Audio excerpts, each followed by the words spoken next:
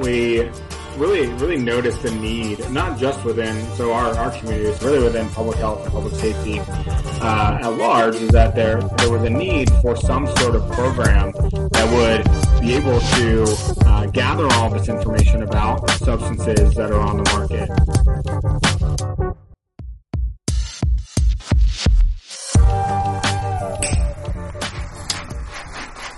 You're listening to Narcotica, a podcast giving you the straight dope about drugs and the people who use them.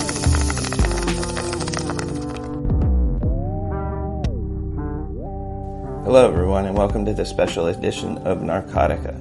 I'm Christopher Moraff, reporting from Philadelphia.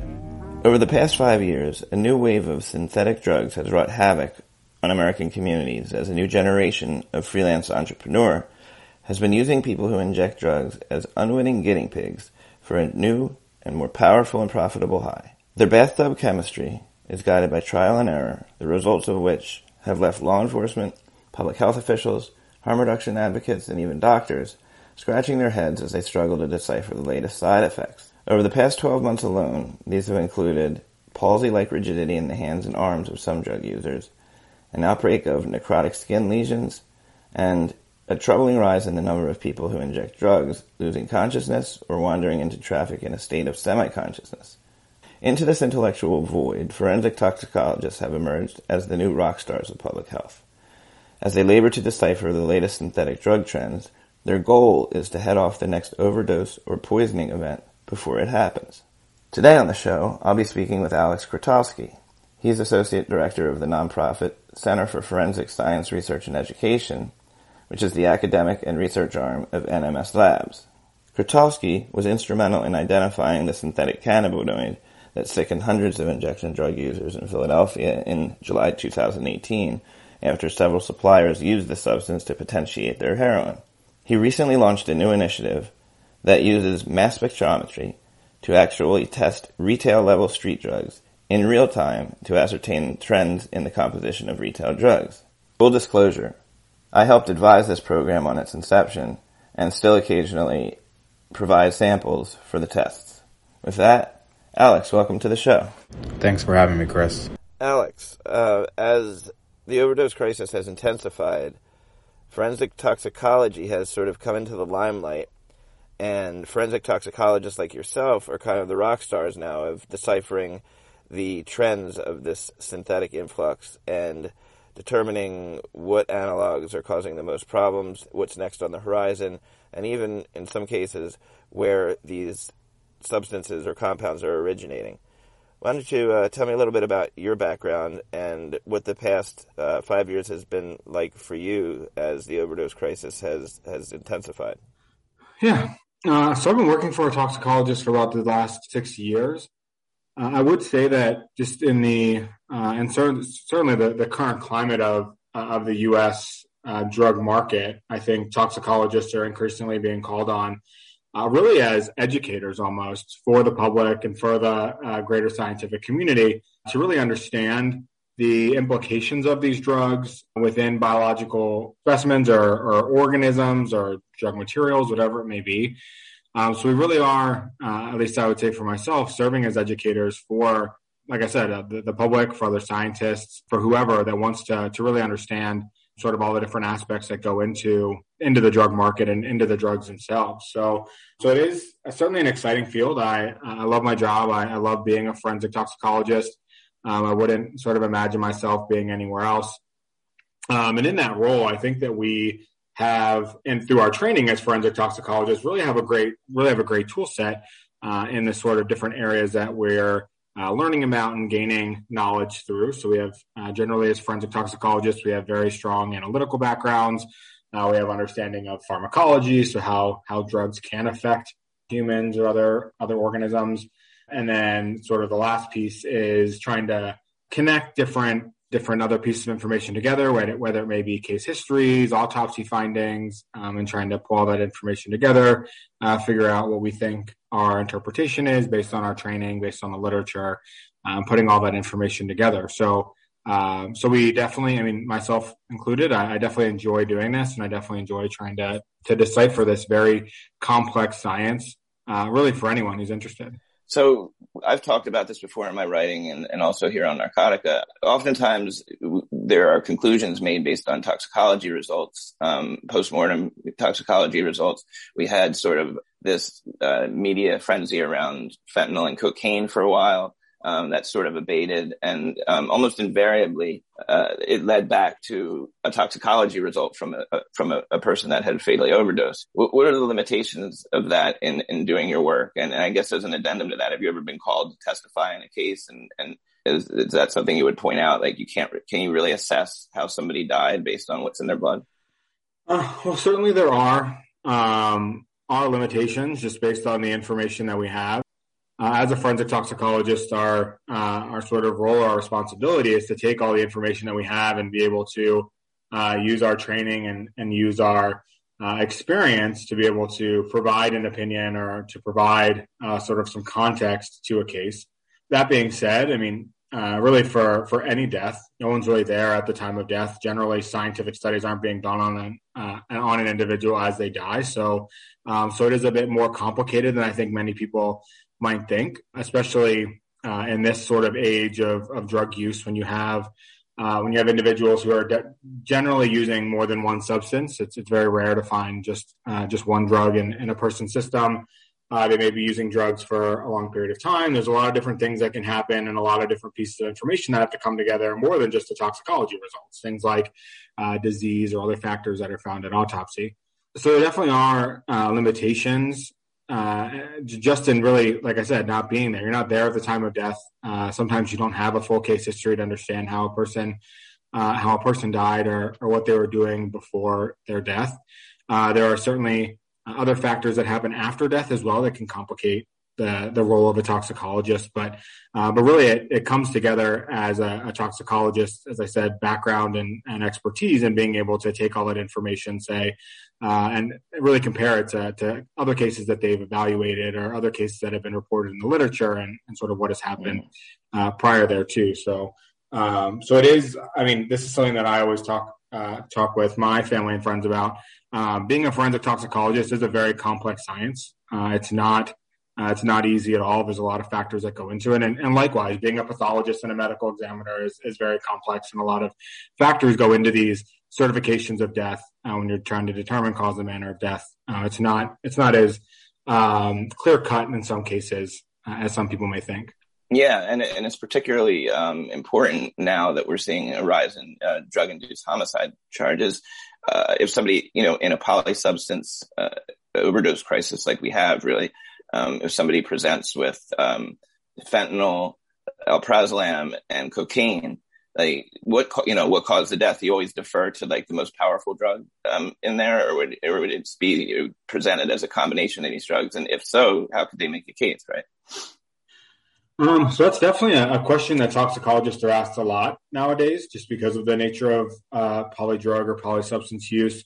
What is as many people will say, what is the straw that broke the camel's back? What was the drug that actually caused death? But for what would the individual sort of still be alive? And there's a lot of factors that go into it. One of which is certainly the drugs that are identified.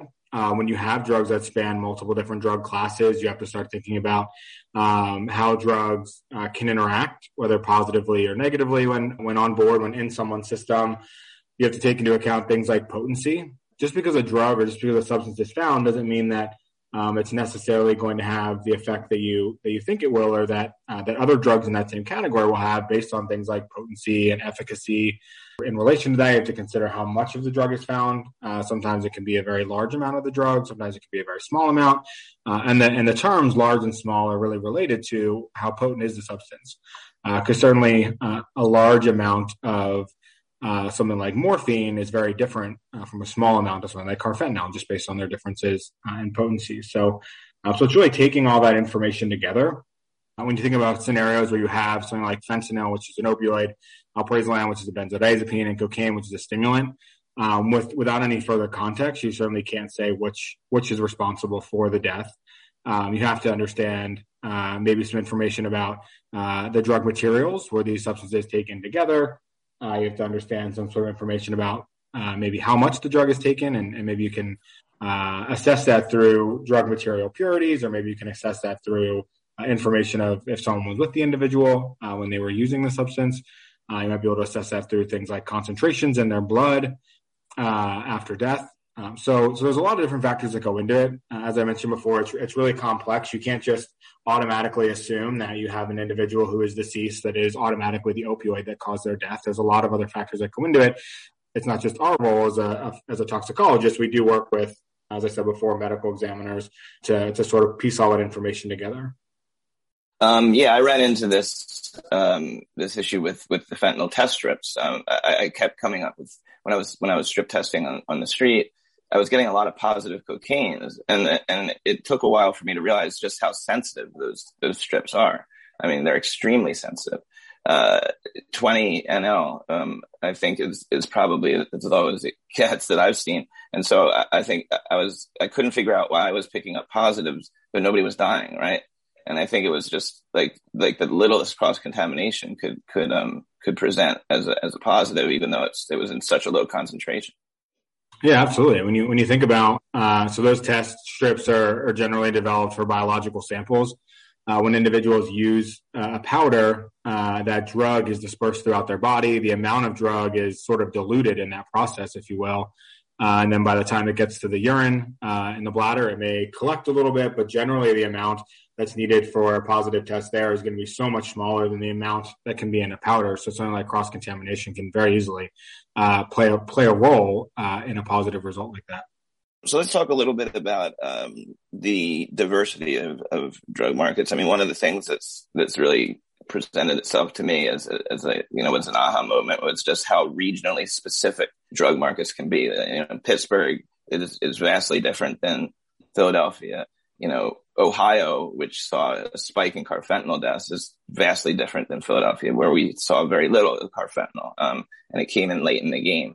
I think one of the big things that's popped up more recently is the amount of xylazine, which is a large animal sedative that's being used as a cutting agent in Philadelphia street heroin, which has transitioned to mostly fentanyl, it seems like. So let's just talk about xylazine a little bit. I know you put out a memo on it, an informational sheet. Can you talk about what xylazine is and why it's problematic?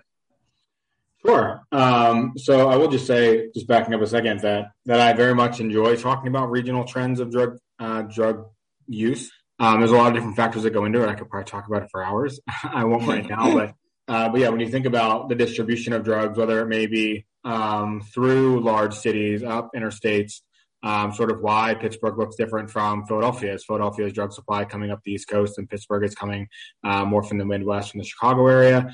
There's a lot of different factors that go into that, and we're seeing that sort of play out currently. We've seen regional drug trends here in Philadelphia that we're not seeing anywhere else. Right now, the one main example is synthetic cannabinoids. We're seeing different synthetic cannabinoids here in Philadelphia than we were places like Florida and Texas and Indiana. But to go back to xylazine, so xylazine is sort of an example of this sort of differences in drug trends. When we think about, I guess, going back in the history of xylazine, Philadelphia and this area was really a hotspot for xylazine, and its sort of, I guess, adulteration or cutting with fentanyl samples. Certainly, you've covered that a lot throughout all of your different reporting and podcasts. But xylazine now is really not a localized thing within this area, at least this metropolitan area, Philadelphia, New York, and Baltimore and whatnot. We have a lot of colleagues who now in Texas, out in California, who are telling us that they're seeing xylazine and that they're seeing it in increasing numbers. But xylazine certainly is of great interest right now, just for a number of reasons within the drug supply. So xylazine is, for all intents and purposes, really a cutting agent for heroin or for fentanyl. There's some indication that it may not have only been used with fentanyl, but used in the past with heroin. It is a sort of a known drug. It's a sedative. It's been used in veterinary medicine, something that is probably, it's at least out there. It's not something that maybe you have to make up or synthesize yourself or get someone else to synthesize in a clandestine lab. It's something that can be maybe easily sort of acquired. I don't know too much about the acquisition of these of xylazine within the supply. But yeah, we're definitely seeing it now a lot within our fentanyl samples or our heroin samples, and then also in toxicology data. So sometimes it's a small amount of xylazine that's mixed in with the heroin or the fentanyl. And I should just note, when I say heroin, I mean heroin that is the powder. It could be heroin, it could be fentanyl, it could be any other synthetic opioid. But that is the terminology that I use. I generally say dope because that's the street term, and you never know what it is nowadays. Right, yeah. So we'll say dope's not necessarily in my vocabulary, but right. I'll try to use it for this, just so but yeah, so xylazine is certainly found in these dope samples at differing levels. Sometimes it's a lot greater than the amount of fentanyl that's in there. Sometimes it's roughly equivalent to the amount of fentanyl that's in there. And certainly there's other things as well that are mixed in with these samples that are used as sort of adulterants or cutting agents, whatever you want to call them. But so fentanyl itself is an opioid. Obviously, in that respect, it has depressant effects. Xylazine as well has sort of sedative effects, and there's some indication that there's some sort of positive, I guess, reaction to having those together, and whether or not it potentiates the high, whether or not it makes a product that's more liked by users. But for a toxicologist, it's really brought up a lot of questions for us as to really, well, what is the significance of xylazine? There are mixed reports that xylazine may have positive impact or positive reaction to naloxone. I don't think anyone would sort of jump that hurdle and say with 100% certainty, but certainly there are people that believe it may, and there are people that believe it may. Really? I haven't heard that. So there's a theory that naloxone could like block it in some way. Yeah, certainly more research needs to be done. I think that from the indication of what we've heard from users is that likely, especially when you have a large amount of xylazine, that the naloxone doesn't seem to be having all that much of an effect because they're still feeling that sedative effect. But yeah, that is sort of some of the information that people talk about when they talk about xylazine. So the sort of the depressant effects of the fentanyl and the sedative effects of the xylazine from a toxicological perspective, I don't think we really have an answer right now. If you have a very large amount of xylazine, you have a sort of a lower range of fentanyl in the sample. Is the xylazine contributory or is it not? I think that's something that we're trying to evaluate. Certainly clinical toxicologists and medical toxicologists have dealt with this drug before, have probably learned about it in their schooling. Us as forensic toxicologists, we're learning about it really through our casework and through our eyes as we start to see more and more of it within the supply. It's definitely a cause for concern, especially now with its sort of its wide reach across the United States. Something that's always sort of boggled my mind, and I don't have an answer to this, but something that's always boggled my mind is that there has to be some reason why xylazine has remained in the supply and become so ubiquitous. Certainly there has to be either some sort of positive reaction or has to be some sort of stockpile. It's easy to get a hold of because it's not going away. We've seen several different adulterants and cutting agents used with heroin and fentanyl over time. And the fact that this has really gained a very strong hold and gained a national presence has to say something about its effects or its desirability. Mm-hmm. And to be clear, when we say cutting agent here, this is a mood altering substance. So it's not a cutting agent like mannitol or something like that, which is literally just a cutting agent, but it's cut in. It does provide a mood altering, effect. And from the street perspective, largely like not pursued, largely not something people like, certainly in large numbers. I hear people complain frequently about it. And now with the problems that are caused in the injection site because of the vasoconstricting properties of the drug, I've been told, it's caused a lot of problems with people and they generally don't like it. But, when fentanyl came, that was sort of imposed on the masses too. I mean, for a while people were looking for heroin and now everybody wants fentanyl. It changed the taste of the marketplace.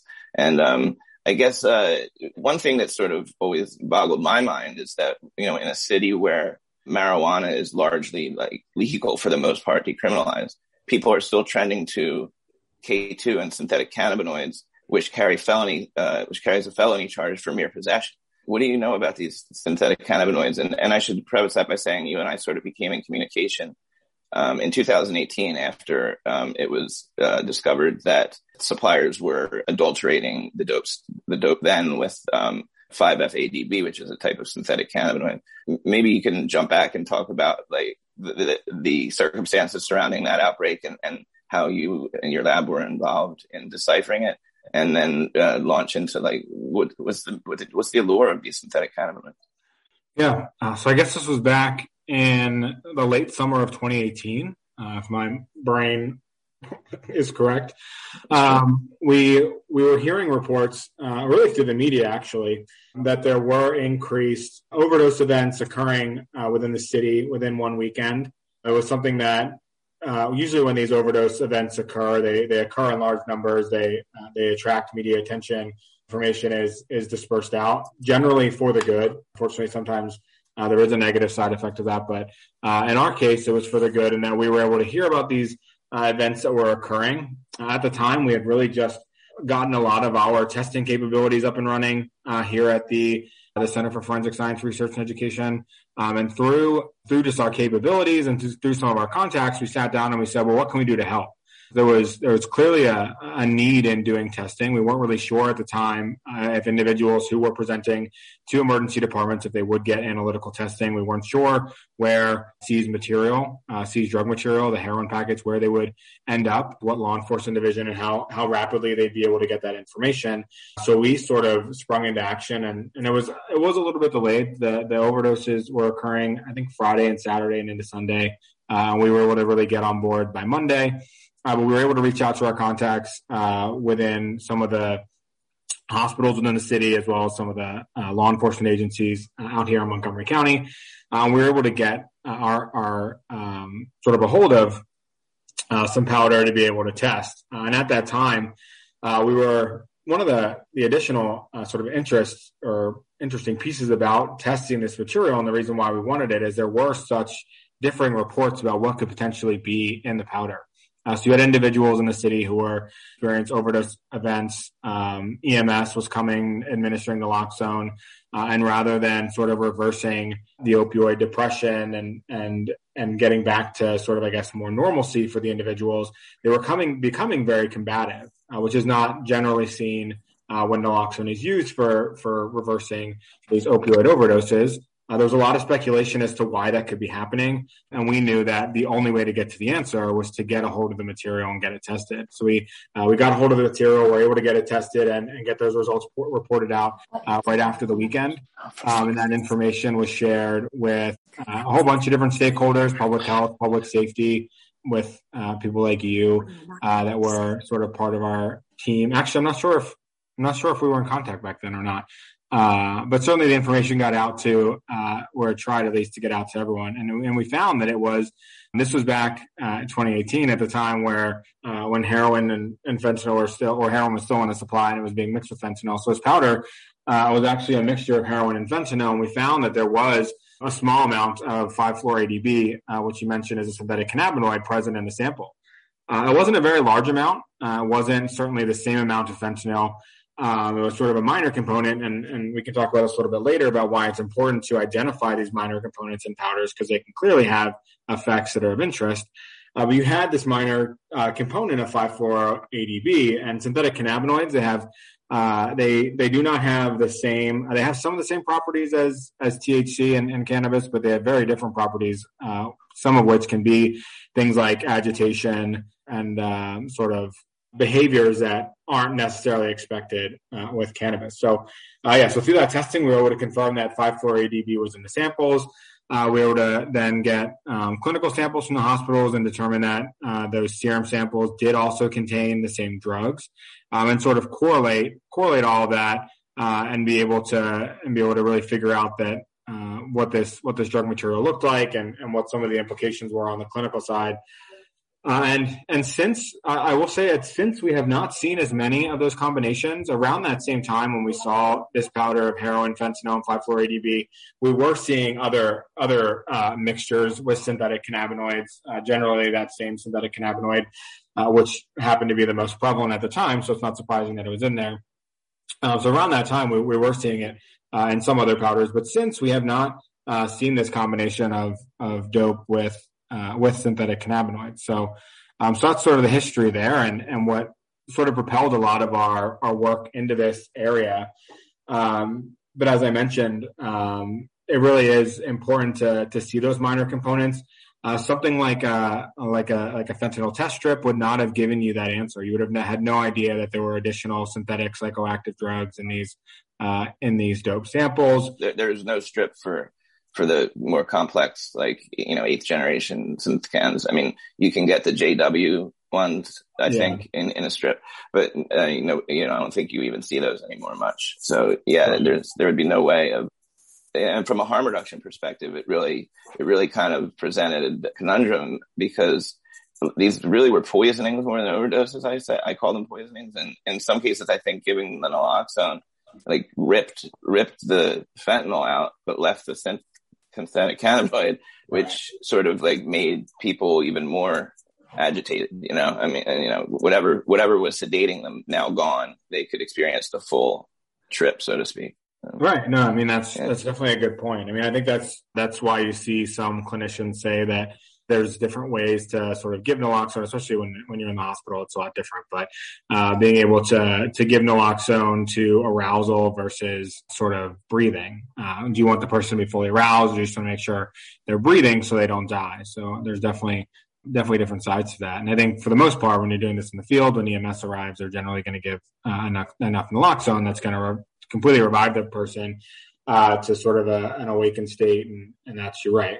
That's when the synthetic cannabinoids will still have that effect. And that's not going to be something that's reversed by naloxone. So this sort of created, I guess, an idea in your head to do something that's kind of unusual, and I don't want to say radical, but it's not something that a lot of private labs will do on their own. And you're a nonprofit, I know, but you started a program testing in real time drug samples to see what the composition is and sort of ascertain trend lines and hopefully predict the next crisis before it happens, if possible. So would you talk a little bit about that and how that got off the ground? Yeah. So me and my colleagues, we really noticed a need not just within our community, certainly the forensic science community, but not just within the forensic science community, really within public health and public safety at large, is that there was a need for some sort of program that would be able to gather all this information about substances that are on the market, whether they be new and emerging substances. A lot of our focus has been on new and emerging substances, of which fentanyl was at one point a new and emerging substance when it was first sort of being mixed into the heroin supply, differently than it was used in clinical settings. So that was sort of some of the early indications there, but we knew that there was some sort of need, and laboratories wanted to know sort of what the market looked like. So we developed this program, and our program is it's expanded over the years. It's got a lot of different aspects to it. But we identified really three main areas that we wanted to be focused on. We have as forensic toxicologists, we certainly have a large background in forensic toxicology and have access to forensic toxicology samples. So that was the one piece. We wanted to know sort of what substances were appearing in these postmortem investigations. The next was understanding clinical investigation. So through postmortem data, you can understand what drugs are present when someone dies, but you don't necessarily get a feel for what drugs are causing harm, but don't result in death. So we have many clinical collaborations now to get that sort of piece to figure out what substances are present when people are admitted to hospital or they present to the emergency department. And then the last piece was this sort of drug material piece. And you need all three to really be able to truly understand and assess the impact of a drug on the market. Because like I said, not all drugs result in death. Certainly some do or have more likelihood to. It seems that way with the opioids, but certainly you have many opioids that people are using that don't result in death. Not every time an individual uses fentanyl, obviously, results in death. So there's a lot of information that you can get from all these different sources, and we wanted to make sure that our program had a focus on these drug materials. And as I mentioned before, it needed to be a way where you could actually characterize everything that was in the substance. We didn't want to just know, okay, is X, Y, or Z positive for fentanyl? That's not enough. That doesn't answer the questions. What else is in there? Is there xylazine in there? Because that's going to be important. Is there synthetic cannabinoids in there? That's equally going to be as important.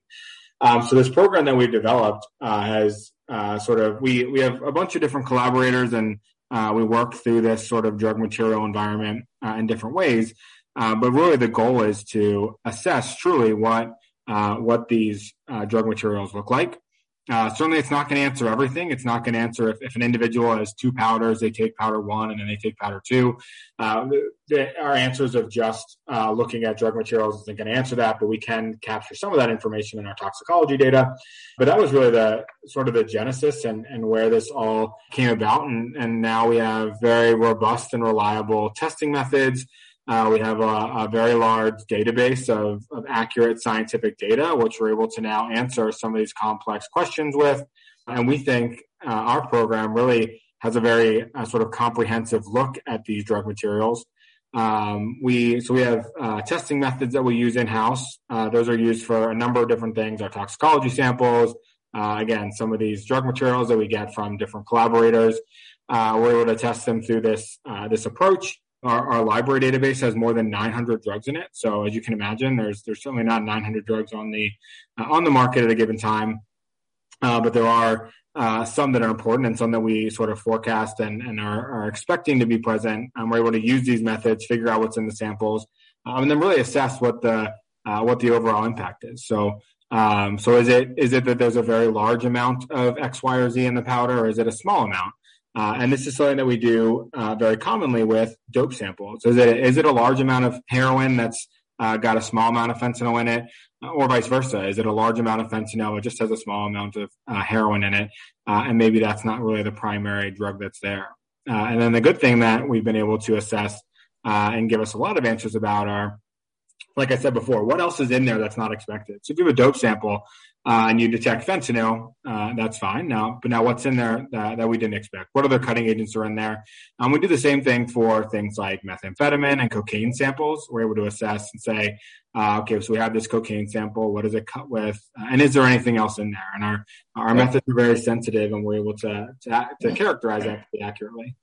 Yeah, I mean, I was looking over your results, and I think what jumped out at me the most is that, with the exception of the dope, pretty much you get what you pay for. The cocaine may have a lidocaine or something in it. Methamphetamine appears to be methamphetamine without anything really else in it. And it's really the dope where the problem is. And I think you also discovered, or if not discovered, like found it here in this region, like a new synthetic cannabinoid. We've moved on from 5-FADB. Yeah. So the synthetic cannabinoid market since 2018 has definitely shifted. It's gone through many iterations as some substances become scheduled, new substances emerge, and we sort of track that over time. So yes, the most, or at least the substance we're detecting right now in Philadelphia is ADB Binaca. We're at the point now where these synthetic cannabinoids, certainly they have differences. Generally, they're all quite potent drugs. They can have sort of adverse reactions.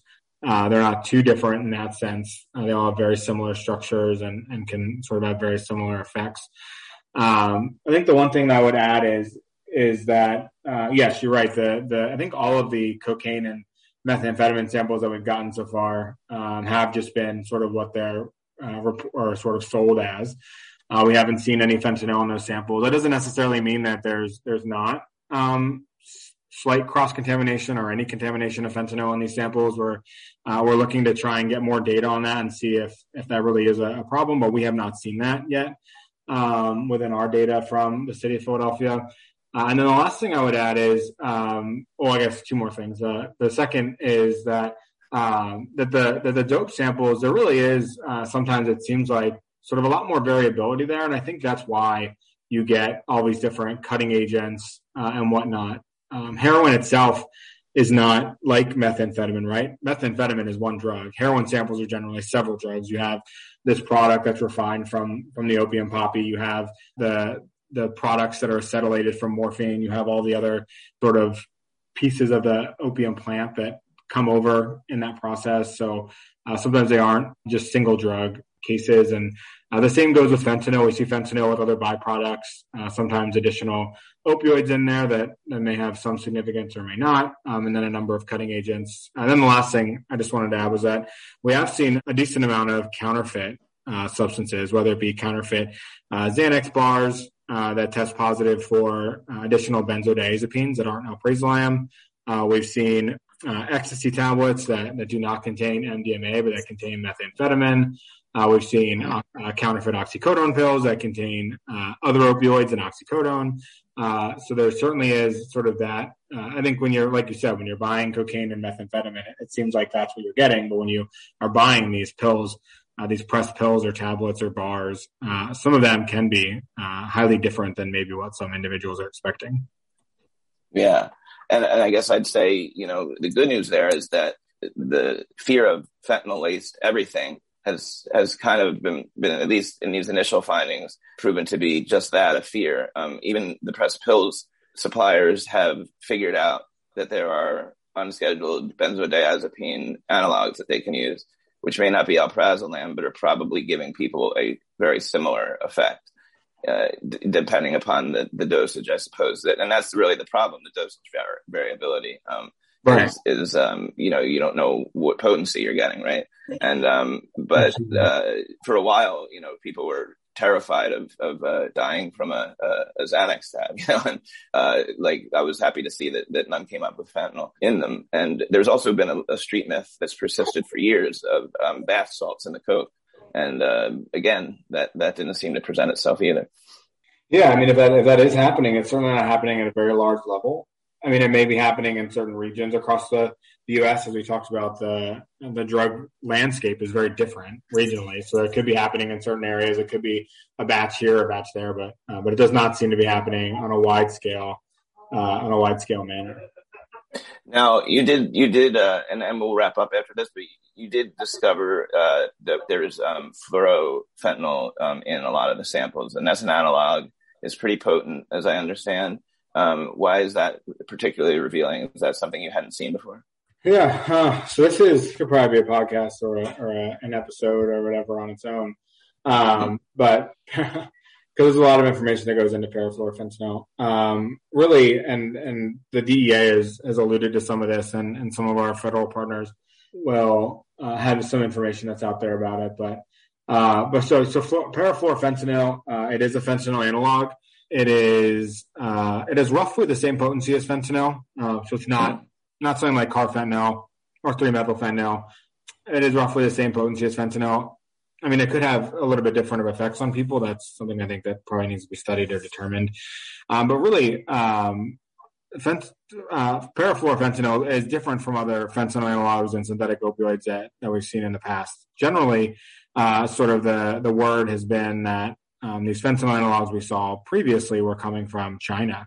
And I think a lot, you can certainly track the reduction in those fentanyl analogs, both with core structure scheduling by the DEA and some bans that were implemented in China. And that's not to say that they're all coming from China. They certainly can be coming from other countries as well. But I don't think really previously with fentanyl analogs, there was any indication that they were coming from a place like Mexico.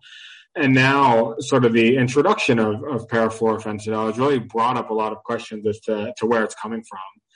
The fentanyl analogs that we saw prior were generally relatively pure. Certainly sometimes they were mixed with fentanyl. But like I said, after core structure scheduling by the DEA, fentanyl analogs largely went away. And now for some reason, roughly a year or however long it's been, a year and a half since core structure scheduling, we're seeing this emergence of parafluorofentanyl. We've seen parafluorofentanyl in a variety of forms. We've seen it in a counterfeit oxycodone tablet by itself without fentanyl. We've seen it mixed with fentanyl into the dope samples. And really, there's a lot of questions that still need to be answered about parafluorofentanyl. From a toxicology perspective, you certainly have to evaluate the amount of parafluorofentanyl to fentanyl. They certainly can't be added, just the numbers can't just simply be added together. However, if it's a very small amount of parafluorofentanyl and a larger amount of fentanyl, you can have some certainty that the fentanyl itself is probably more significant than the parafluorofentanyl, and vice versa. If you have a large amount of parafluorofentanyl, might be more significant than the fentanyl. But I bring up the point of these powders, these fentanyl analog powders, before being relatively pure, and that what we are seeing now is that parafluorofentanyl is very commonly found with fentanyl, either in powder form or in the toxicology samples. And there is some indication that the precursor chemicals that are used to make parafluorofentanyl are the same precursor chemicals that are being used to create fentanyl. And the DEA down in Arizona put out a news story a little while back, and I think in there speculated that from their understanding that this parafluorofentanyl was coming from Mexico, and I would say that certainly our data may support that. It's something that we're continuing to monitor. After the DEA moved forward with course structure scheduling, and all the fentanyl analogs went away. They then turned to finding a way to continue to sort of regulate or ban the synthesis of fentanyl because you may have these precursors coming from overseas, coming through the United States, or going directly to Mexico. The cartels are using those precursors, manufacturing it into fentanyl, and fentanyl is coming up across the southwest border into the United States. So we certainly have data that shows that this parafluorofentanyl is being made in the same way as fentanyl. The DEA did move to schedule some of the precursors that are used for the synthesis of fentanyl. So it may be that the cartels couldn't get the precursors that they wanted, so they now shifted from those precursors to these new fluorinated precursors, and the result is parafluorofentanyl. So I always caution people when we talk about parafluorofentanyl that it should not be put into categories that things like isotoniazine and morphine, the opioids that have really wreaked havoc on the Midwest, it's really not in that same category. We're seeing parafluorofentanyl really spaced across the United States. It's not sort of located around the Midwest as others are.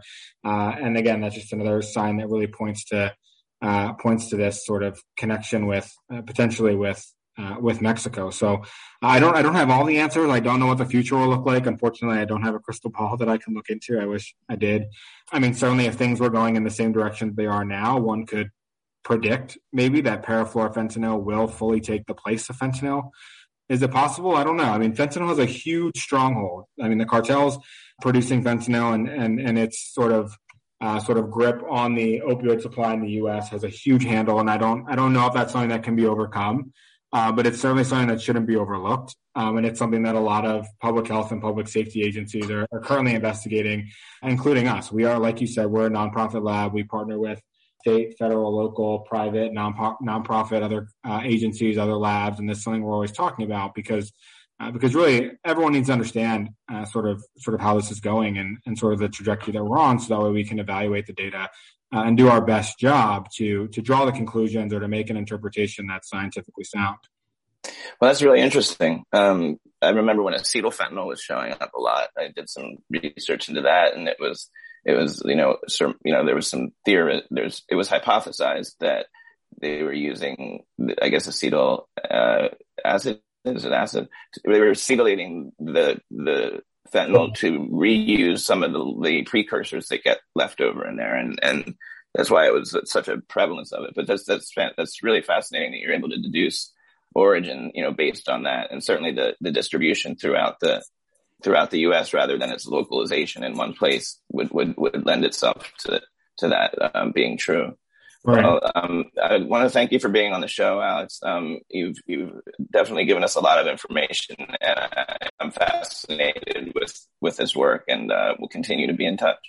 Yeah, absolutely. Thanks, Chris. This was a lot of fun. Hopefully we can do this in the future. I love talking about drug trends and really what's going on in the drug landscape in the United States. There's a lot going on. You could have, as you know, you can have these podcasts every week or every month or every or whatever, and they're different from year to year, and as things start to change. So thanks for having me, and I'm hoping that the listeners. Yeah, we'll have you on.